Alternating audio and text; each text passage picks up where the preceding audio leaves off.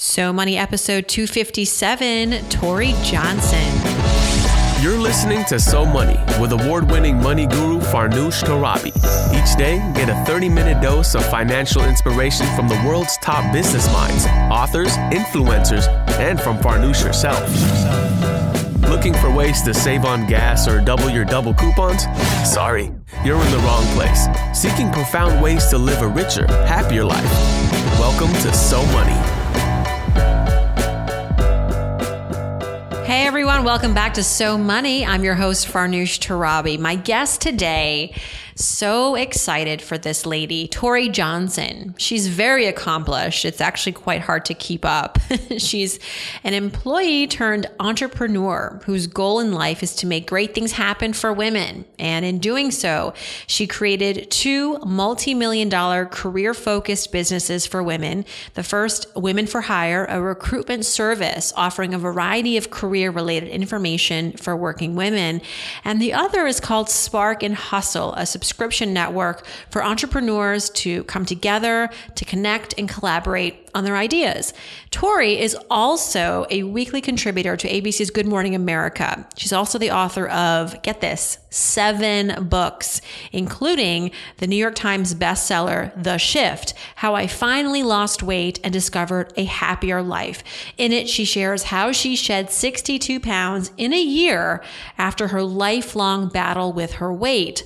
That book did tremendously well. It just really changed the way many women in particular look at dieting and body images and losing weight and living healthy. And earlier this month, Tori's sequel to that book, Shift for Good, came out. Simple changes for lasting joy inside and out. In the book, she recounts her journey to personal discovery and the effect it has had on both her professional and personal life. For years, Tori was so focused on the number on the scale and her waist size, but realized even after she lost all the weight, she was still missing something. And so in the latest book, Tori shares with her readers how they can find joy in their daily lives and how they can make this shift for good, since she experienced it firsthand as well. Lots of takeaways from our time with Tori, including her number one financial lesson for women of all ages, her greatest financial regret, and I love this part, why focusing solely on your passion, pursuing your passion, isn't exactly a recipe for success. Here is the lovely Tori Johnson. Tori Johnson, welcome to So Money. I've been trying to get you on the show for a while, but you know what? You've been pretty busy, and that's okay. Well, I'm excited to talk to you now.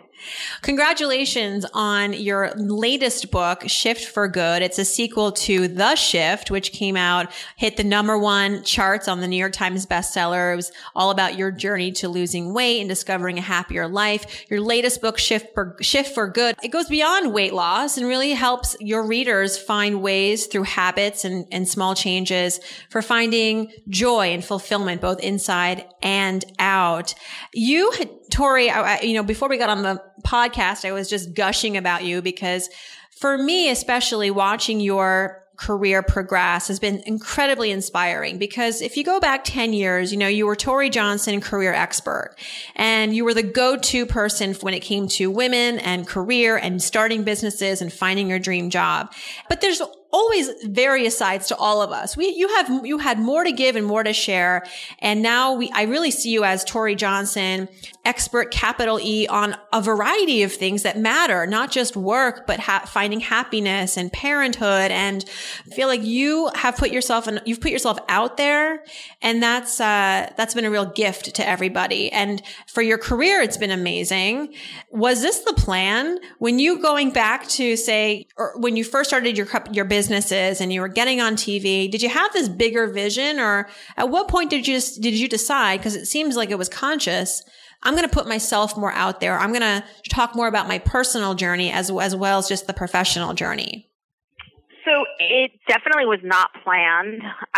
In fact, I used to sort of argue against this, that when you can't sort of clearly articulate exactly who you are and what you do, and there's any ambiguity about that you've lost your audience. And I still, to this day, like, I have no idea, like, what it would say on a business card or how I even introduce myself, or I'm still sort of, tongue-tied with all of that. And so it definitely was not planned. I'm somebody who doesn't really believe in 5-year plans, or it's never really worked for me because I'm not that good at forecasting the future.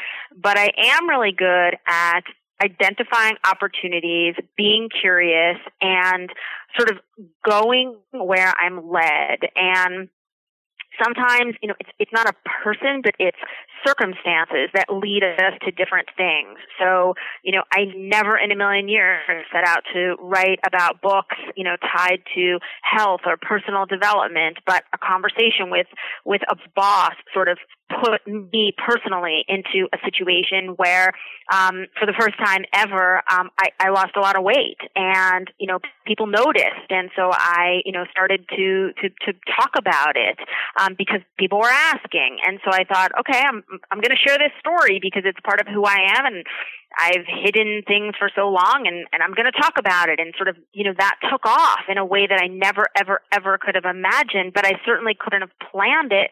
But it was really came about from a conversation at work. And I think a lot of the things that I do evolve from listening to my audience, listening to what's happening around me. I'm very much sort of a product of my personality and a product of my, situation. And I'm not really good at planning this as it's done. I'm not that good, but I'm really good at identifying those opportunities when they arise, as has been the case here. But so the short answer is, like, none of it was deliberate, but I think some of our best career opportunities, come about when we're ready, willing, and able to kind of run with something that presents itself. I love that you said that you don't get too caught up and you're not hard on yourself because you can't, define what you do in a nice, neat 2 sentences and put a bow on it. Because I have that struggle too when I'm at like a networking event or a business breakfast and we're all going around the table. And first of all, I don't carry business cards because it would be like 3 paragraphs of like what I do. I don't, there is no like, I don't even waste my time on LinkedIn because I don't even know like how to identify myself on there. And I think that's kind of the way the world is shifting. If you think about it, more people are becoming entrepreneurial. We're becoming more curious about doing different things. And I think that's healthy and we should promote that. Totally. I think it is it's a reality that we're interested in a lot of different things. And so I tend to focus on the area of wherever I need to be present at that moment. So if I'm at a career-related event, that's what I'm talking about, sort of my background and expertise in business in that space. If I'm talking to women entrepreneurs, that's sort of the hat I'm wearing and the focus that I have. If I'm at a trade show looking for products for my segment on Good Morning America, my Deals and Steals segment, like that's the hat I'm wearing. And I think that one of the best things that we can do is sort of adapt as needed to the audience or the environment that we're in if we are people who wear multiple hats. And I think that it's a sign of just an interest, a curiosity, a passion in a lot of different areas. Some people would argue that it's impossible to be successful in multiple things. For some people, it's essential to be successful in multiple things because that's where their passion and interests are. And if any one of those things sort of dropped away, they'd be in trouble for a little bit. So I think the time that we're in is really about like making your own rules and following your own rules and sort of going with your gut. And I think that's the thing I'm best at, is just like going with my gut. I don't know if what I'm doing is right or wrong, but it works for me, and that's good enough. It's really empowering because ultimately what the message is that you have the power to shape your life. And you know what? Life is a series of experiments. You're going to fail. You're going to succeed, but it's really, the buck stops with you. And one of your, I guess, habits or advice in the book that I really liked among many is banish if only. You know, we sort of feel like we don't have the control and that there are all these forces outside of our lives that prevent us from doing the things that we want to do. But that's a real mindset shift that needs to happen, you say. Absolutely. Absolutely. I think that too often, and this is particularly challenging for women, you know, we think, if only I had more money, if only I had the better partner, if only I had a bigger house, if only I lived in a different area, if only I had a better staff, a better boss, a better whatever. And it's sort of a convenient crutch that kind of gives us permission to slack. Like, oh, well, I don't have a better boss and I don't have a bigger house and I don't have a better partner and don't have a lot of money. And so therefore, you know, I'm off the hook. And I think that when we start pursuing sort of what makes today better than yesterday, what makes me happy right now, what's going to sustain me for the next week. You know, we're really focused on being present and creating the best possible opportunities and an environment and sort of overall well-being today, not based on, you know, when I lose 20 pounds, when I save $100,000, when I get rid of that credit debt, but today, you know, what can make me sort of feel as fulfilled and content as possible each and every day. I think that, you know, that's when we get to a really good place. And as we go on this journey, shifting for good, we talked about banish if only, and then you mentioned start each day with positive intentions, make smart choices daily. I like this, practice daily calm. When it comes to our money, Tori, and since this is the So Money show, what would you say is one of your bits of advice if we want to shift for good towards a better financial life? So this sort of runs really deep for me. One issue is for me, like the idea that retirement is going to be here before I know it. And so I think in terms of saving for the day when I can no longer earn. And I think about this a lot because my grandmother has Alzheimer's and she has outlived her money because she's in her 90s. So it's not about her age. It's about the fact that the quality of care that she has is incredibly expensive. And I don't want to be that financial burden on my kids. She is fortunately surrounded by a family that's able to take care of her financially, and yet most people aren't in that situation. And I think about her every single day as I watch her, suffering from just a horrendous illness. And I think, though, not just about her personally, and of course that's first and foremost, but I think about the money aspect of it, and I think about how expensive elder care costs are in this country. And so for me, it's constantly being aware of saving for the day when I can no longer earn. And that doesn't mean I can't earn because I'm dead. It means that I'm simply at an age or a place in my life or a condition where I cannot earn money anymore. And I think for too many of us, we think that time is so far off. We have a long time before we retire. We have a long time before that day comes, or we're definitely going to win the lottery. We're definitely going to sort of hit the jackpot. And those sort of moments don't come. We don't hit the jackpot. We don't win the lottery. Like our Powerball numbers don't come in. And I worry about that. I worry about that because I watch a lot of peers, sort of living for today as opposed to saving for another day. So for me, that is a huge financial philosophy. My dad died unexpectedly at a young age. He was 66 and had pancreatic cancer, and in 3 weeks from diagnosis to death, that was it. And my mom was left with a financial mess, and it's largely because she didn't talk enough about money. She didn't pay attention to money, and she made assumptions that were entirely wrong about what their financial picture looked like. And so for me, focusing on the future is very important each and every day. Was that sort of the mentality growing up as well in your household, that money is not something we talk about? What was your exposure to money and finances as a kid growing up in your household? Did you feel like you had a good upbringing in that sense? So I feel like there was always plenty of money to go around, but the thing that had made the most lasting impression on me is that we hid purchases from my dad. So my mom and I would go out shopping, or we'd go out with my brother shopping, and we'd come home and we'd have to like hide our bags. And I saw an imbalance of control of money between my parents. And my mom worked. My dad was an architect, very, very successful architect, but my mom really supported us when he was building a fledgling architecture practice when I was young, and she made her own money, and yet my dad controlled how that money was spent. And we're not even talking about, that long ago, quite frankly. And so they were sort of like not the norm of other families where, that wasn't happening. And it made a really big impression on me in a couple of ways. Like, I was determined to not marry a man who thought that he would control the money.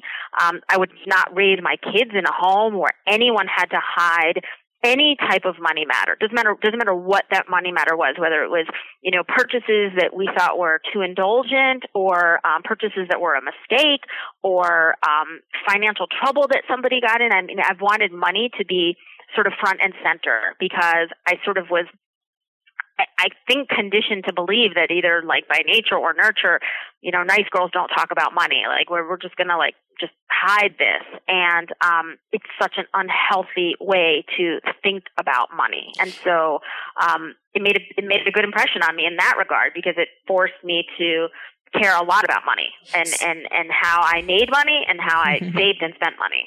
And good thing it did that, because I could see it going the other direction. I could see it really impacting you and ingraining in your head that money is something that, spending at least is something to be shameful of, or that, it's okay to be kind of secretive about money. Financial infidelity happens a lot in marriage and in families. It's widespread. So I'm not necessarily surprised to hear that. I think we probably had those occasions in my household growing up too, but you knew enough at that point, or even soon after, that this is not the life that you wanted for yourself. Exactly. And it was, for me, I think it's true. There's some people who sort of repeat history, and then there are some people who use history to build a very different future. And I'm glad for me that I chose a different path from the one that I was raised in. I think the area that I'm most sort of alike and that I have repeated is that my mom was always like crazy generous with my brother and me, and incredibly generous. And I've been the same way with my kids, and not in a way of spoiling, but in a way of having fun and kind of appreciating who we are. So I like that, but I think it's wise to know sort of, how you felt about something and whether or not you want to feel the same way going forward. And we make those choices every day. We make those choices. What was a choice that you made about money that didn't go so well? Did you have ever an experience where, you messed up, financially speaking? What happened?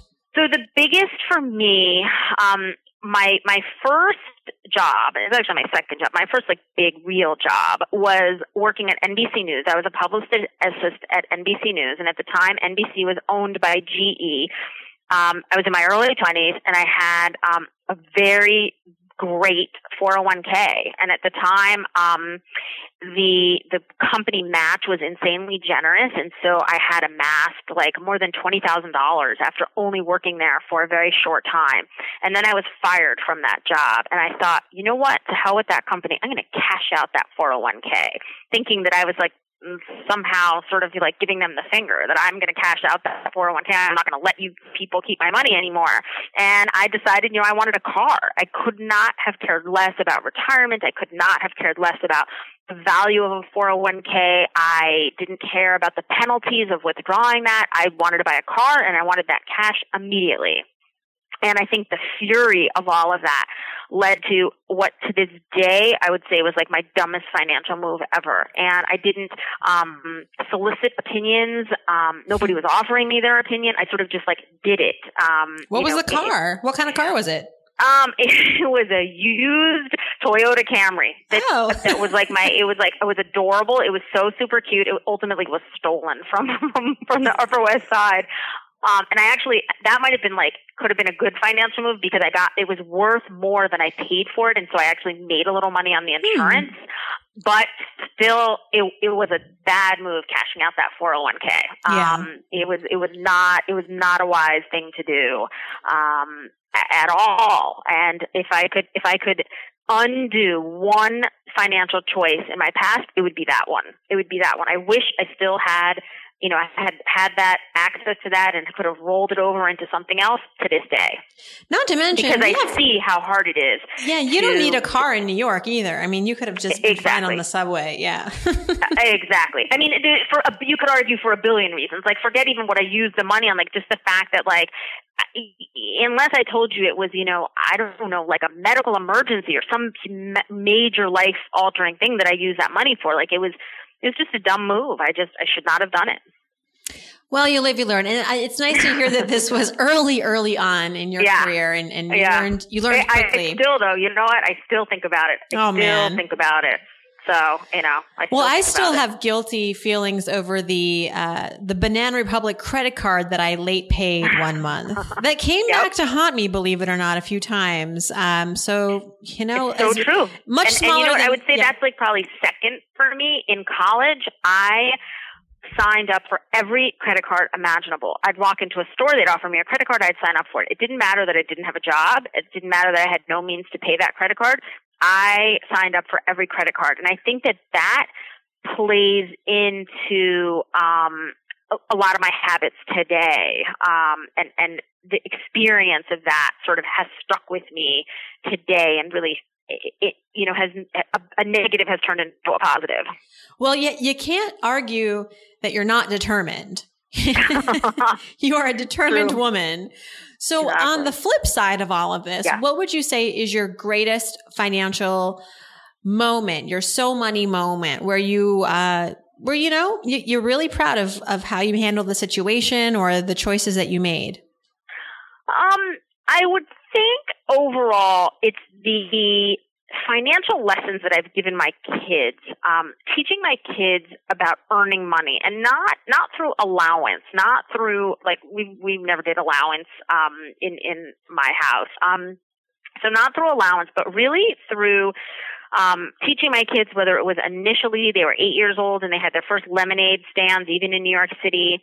My daughter now has a business, and she spent her whole senior year of high school working on that business, and she was determined to use the money to pay for college and chose a very expensive school. She goes to Boston University. It's over $60,000 a year. And she insisted on using money from her business to pay for the first semester tuition payment, which was over $30,000. And she said, I earned this money with this goal in mind. You have to let me do this.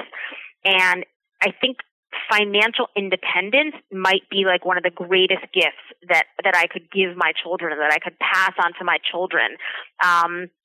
The sense of knowing how to earn money, how to manage money, how to spend it and save it, how to choose what you're going to spend it on. Those are skills that will last a lifetime, and it's probably the thing that I'm most proud about overall. I think is a big one for me. I think smaller ones are things like cutting up credit cards and getting out of credit card debt. But long-term lasting impact is definitely teaching my kids about entrepreneurship and how to earn money, and even if they ultimately work for other people, knowing that they have skills and ability to make money themselves if it ever comes to needing to do that. That's remarkable. I don't know what I was doing when I was 18, but I definitely wasn't starting a business and paying for my college tuition. Same with me. I can tell you that for sure. Not even close. And tell us about her business. We want to support her. What's her business? So Emma's business is called M. John Jewelry. Our website's just mjohnjewelry.com. She's had some incredible successes. She makes bracelets, but now she's branched out and she does all kinds of jewelry and pouches with really fun sayings on them, necklaces, and she's the perfect person at the perfect age to really use social media to launch a business. She reaches out to bloggers and reporters and stores, and through all of that, really Instagram outreach, she has landed her products in a variety of stores across the country. So she's always getting wholesale orders, and then she sells directly to consumers. She does trunk shows, and she now has a program where she has college reps selling her stuff on their campuses, and she is her customer. She is sort of the ideal business owner selling to herself and her peers. And I think the best part is that she absolutely loves doing it and is having so much fun doing it. And so to figure out how to do what you love and make money at it, I think is such a cool reward, because it doesn't always work out that way. And I don't think that you can always make money, with a passion. I think a lot of times passion's highly overrated, but the fact that she could do something and really love it and make money at it, I think is incredible. Well, she obviously has strategy. Girlfriend has strategy. Getting college students as her reps, I think, is brilliant. That's how, what's that email list that goes out? The Skim founders. I had them on the show. They have ambassadors at the college level, and they're rabid fans, and they are why the company is doing so well, or at least partly why. Yep. There's a lot of power on those campuses. Yeah, especially when you give them freebies. Exactly. They'll go for it. Well, your book, Tori, Shift for Good, is chock full of great habits and kind of lessons that we can really easily adapt into our lives. What would you say is your number one financial habit when it comes to this shift for good? For me, probably the number one thing is, in terms of shifting for good, the number one thing that I tell women is, be aware of the money. Don't delegate money matters to anybody else. You have to be totally aware of what comes in, where it goes out, and how it goes out, and sort of every detail about that. Do not delegate money matters to anybody else, whether it's your paycheck or not. Be financially aware. For me personally, beyond that, I'm very much a pay as we go. I got started in credit card debt in college. It came back to haunt me when I went to get a mortgage on the first house that I bought. And I'm very proud that I don't have credit card debt. I truly, pay as we go. I have little tiny things that I do. From that buying that first used car, ever since then, the premium for a new car isn't worth it to me, so I'll never buy a brand new car.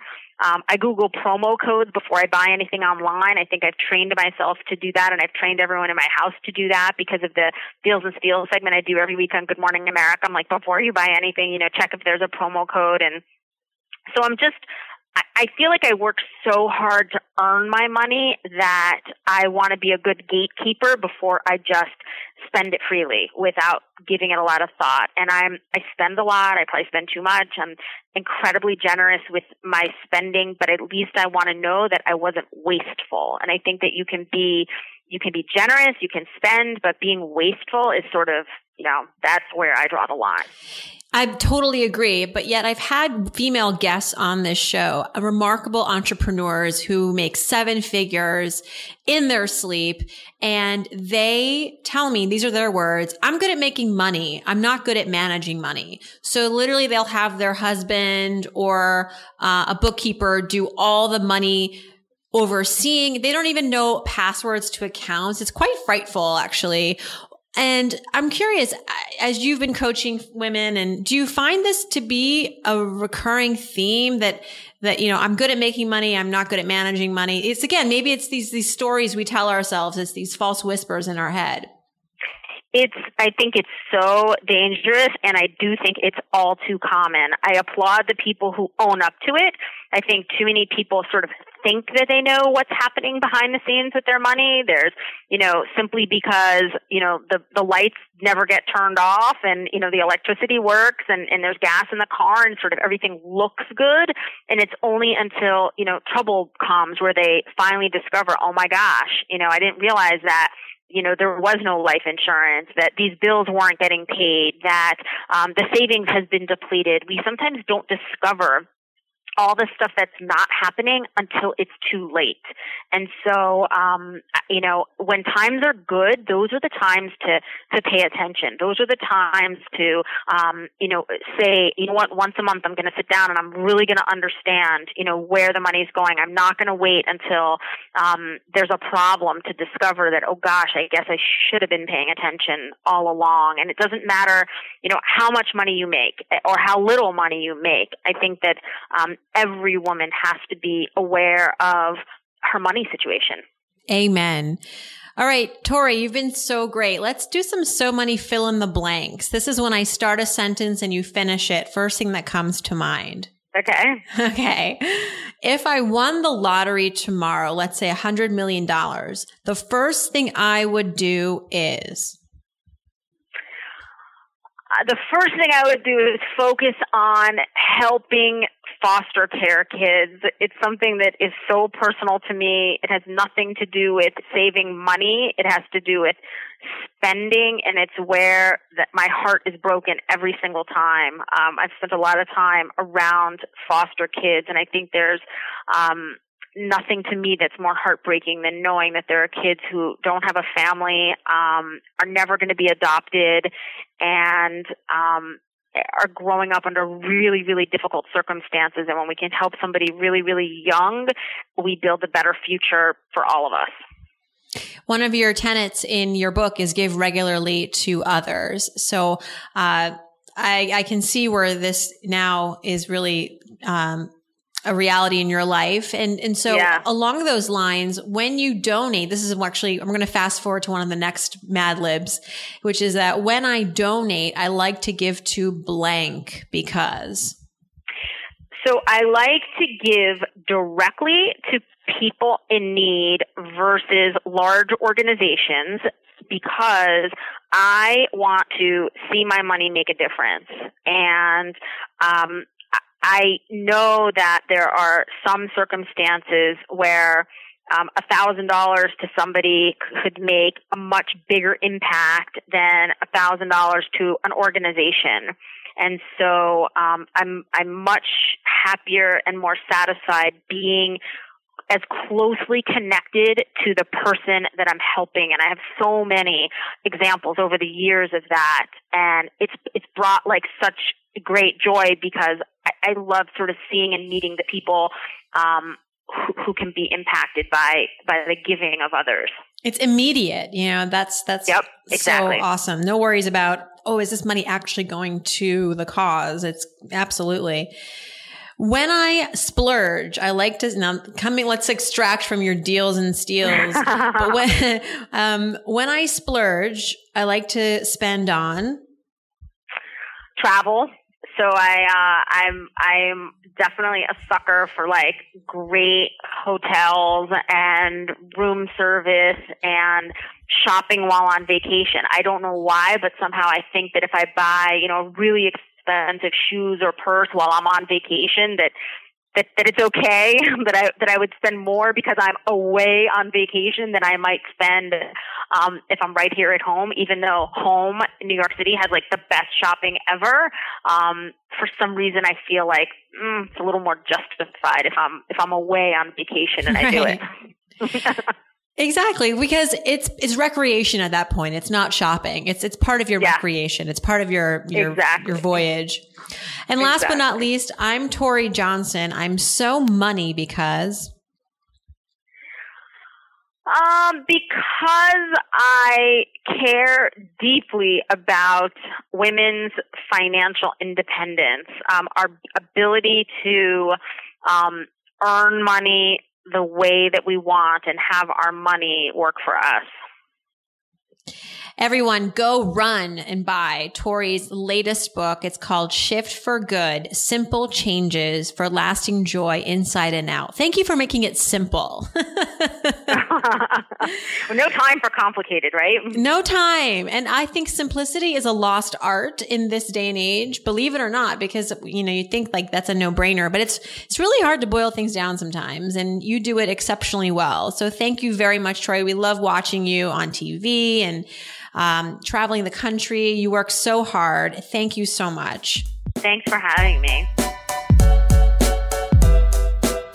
And that is a wrap, ladies and gentlemen. If you'd like to learn more about Tori Johnson, her website is torijohnson.com.